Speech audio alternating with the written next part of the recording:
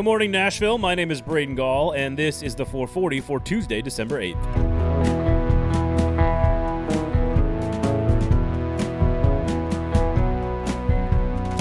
Today on the show, we will talk Harrison Bailey and the UT quarterback situation. We will hear from Mike Herndon of Broadway Sports Media in just a few minutes. But first, we are going to take a deep dive into the Titans' number one problem with just 4 games left to go in the season. The Titans are 31st in the NFL with just 14 sacks and dead last in sack percentage. The Titans are 31st in the NFL at hurrying the opposing quarterback, creating just 30 hurries in 473 total dropbacks. All of this amounts to a 16.7% pressure rate, good for, you guessed it, 31st in the NFL. During his Monday press conference, 3 of the first few questions that Mike Vrabel fielded were about the pass rush, or lack thereof, against the Cleveland Browns. Baker Mayfield was allowed to operate largely untouched, and it's what led to the first half blowout. ESPN's Teron Davenport asked about personnel packages and blitz strategies. Mike Vrabel said predictably that it all goes hand in hand, and then started talking about defensive backs looking into the backfield. Joe Rexrode asked about some of the new pieces, Derek Roberson or Tazar Skipper, and what Tennessee can do to get more creative to generate more pass rush. Vrabel responded with a long list of names that they've tried in those roles and eventually settled on calling it a, quote, fluid situation, which to me says they obviously don't have a clear answer right now. Paul Kaharski asked about last resort options when nothing else seems to be working. To his credit, Vrabel gave as open an answer, I suppose, as he normally would give.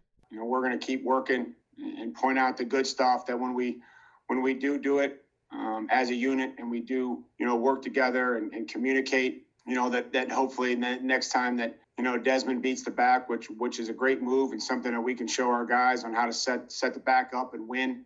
And there's other times where, we didn't play well enough and we didn't coach well enough, and that's allowed the quarterback to stay on his first read.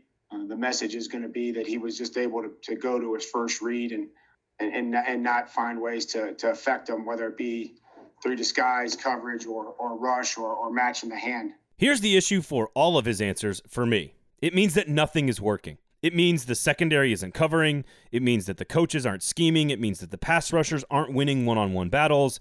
It means blitzes aren't getting home. And it means they're trying new personnel in new places, and it hasn't worked.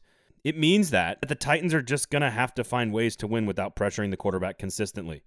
The defense has a lot of issues, and so did the offensive line, for that matter, on Sunday. But I view the pass rush differently than some of the other issues this team is currently dealing with. For me, Vrabel and general manager John Robinson carry more of the blame in this area for a variety of reasons. Number one, it's Vrabel's area of expertise. It's the position he played, it's the position group that he coached at Houston before becoming a defensive coordinator, and it should be the group that he can develop the most. Front multiplicity is his baby. But most importantly, number two, this was the glaring hole on the roster last season. No one can fault the offensive line for having issues when Taylor Lewan is lost for the year and they have to have a third-string starter at left tackle. It's hard to fault the coach and the GM for the issues in the secondary. Safeties Kevin Byard and Kenny Vaccaro were a huge strength of this team last year. Not so much this year. Adoree Jackson's been hurt. Christian Fulton has been on COVID reserve and been banged up. The front office made a move to go improve this group by acquiring Desmond King, and Malcolm Butler has been pretty solid. There is hope for this group to improve over the final month of the season. But the pass rush was by far the biggest issue over the offseason, and it was by far the biggest investment. Vic Beasley was paid almost $10 million to do nothing and was 86th after 5 games. Jadeveon Clowney was, of course, supposed to be the savior, despite there being plenty of red flags, and he didn't register a single sack in 8 games before very predictably going on IR with a serious knee injury. You can make some normal football excuses about the offensive line, injuries to Adoree Jackson, and now Jayon Brown, but the lack of production in the pass rush falls squarely at Mike Vrabel and John Robinson's feet. And it will once again be a huge focus of the Titans' offseason plans, regardless of how far this team goes in the postseason.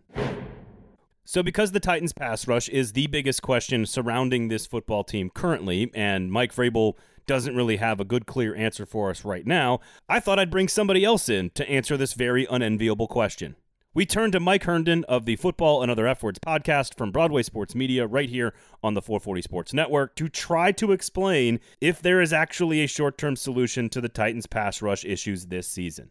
I guess the issue that I see is you just don't have the guys, right? So what you can do, I think, is try to scheme the pressures. You're going to have to blitz. You're going to have to leave those corners on island. We saw them do some of that against the Browns, and Breon Borders got absolutely roasted. So, the back end and the front end have to be tied together. And, frankly, we keep saying if Adoree Jackson comes back, and we've been saying it for 13 weeks now. But if Adoree Jackson comes back, if Christian Fulton comes back, guys that can play a little bit more man coverage, I think you're going to have to just trust your corners. Ask them to be big boys on the outside and man up their guys one-on-one and just blitz the crap out of teams. Because I just don't see any other way you're going to get a pass rush. You're just not going to line up 4 and just straight rush with the guys that they've got and get home. It's just not happening, especially not against a very good Browns offensive line, very good Colts offensive line. These are the types of offensive lines you're going to see in the playoffs. They're going to have to figure out some other way to get pressure. Thanks to Mike Herndon of the Football and Other F Words podcast from Broadway Sports Media right here on the 440 Sports Network. Episodes, of course, dropping every Tuesday, their latest, where they whine a lot about the pass rush as well, and then begin to look ahead and preview the big game against the Jacksonville Jaguars coming up next weekend. Always appreciate talking with him. Make sure you rate, review, and subscribe. I've seen and heard a lot of Tennessee fans second-guessing Jeremy Pruitt's decision to start Harrison Bailey this week against Florida rather than earlier in the season. And I just want to ask Tennessee fans, what does it matter? The calculus all along was, do you want to win an extra game or two, maybe with Jarrett Guarantano because he gives you a better chance to win today, or do you want to get some reps for Harrison Bailey in the future? And sure, we can argue about the outcome of the Auburn game where Guarantano throws a pick six in a close game late in the third quarter. Maybe Harrison Bailey, in his first ever career start as a true freshman on the road against Auburn, manages to get a W. But does it change the outcome of the Alabama game, the Arkansas game? Probably not. So I'm not sure what the point is as a fan of putting yourself through that. Whether Harrison Bailey starts 3 games this year or 4, whether the Vols go 2-8 or 3-7 or 4-6, that one extra win, that one extra game, that one extra start isn't going to change the big picture trajectory of the Tennessee Volunteers football program.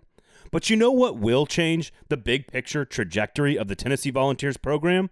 A modernized, creative offense led by high-level football thinkers that are put in place by Jeremy Pruitt to take control of this offense.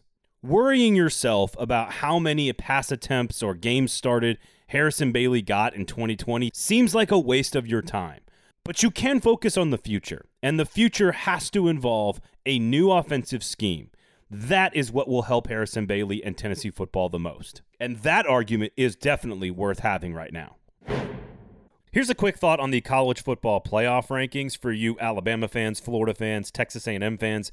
Maybe you Clemson and Notre Dame fans should pay attention too as it pertains to the rankings that are coming out on Tuesday evening, because basically nothing should change after last weekend. The most important thing to note about the college football playoff this weekend was that Ohio State played a game and that they won.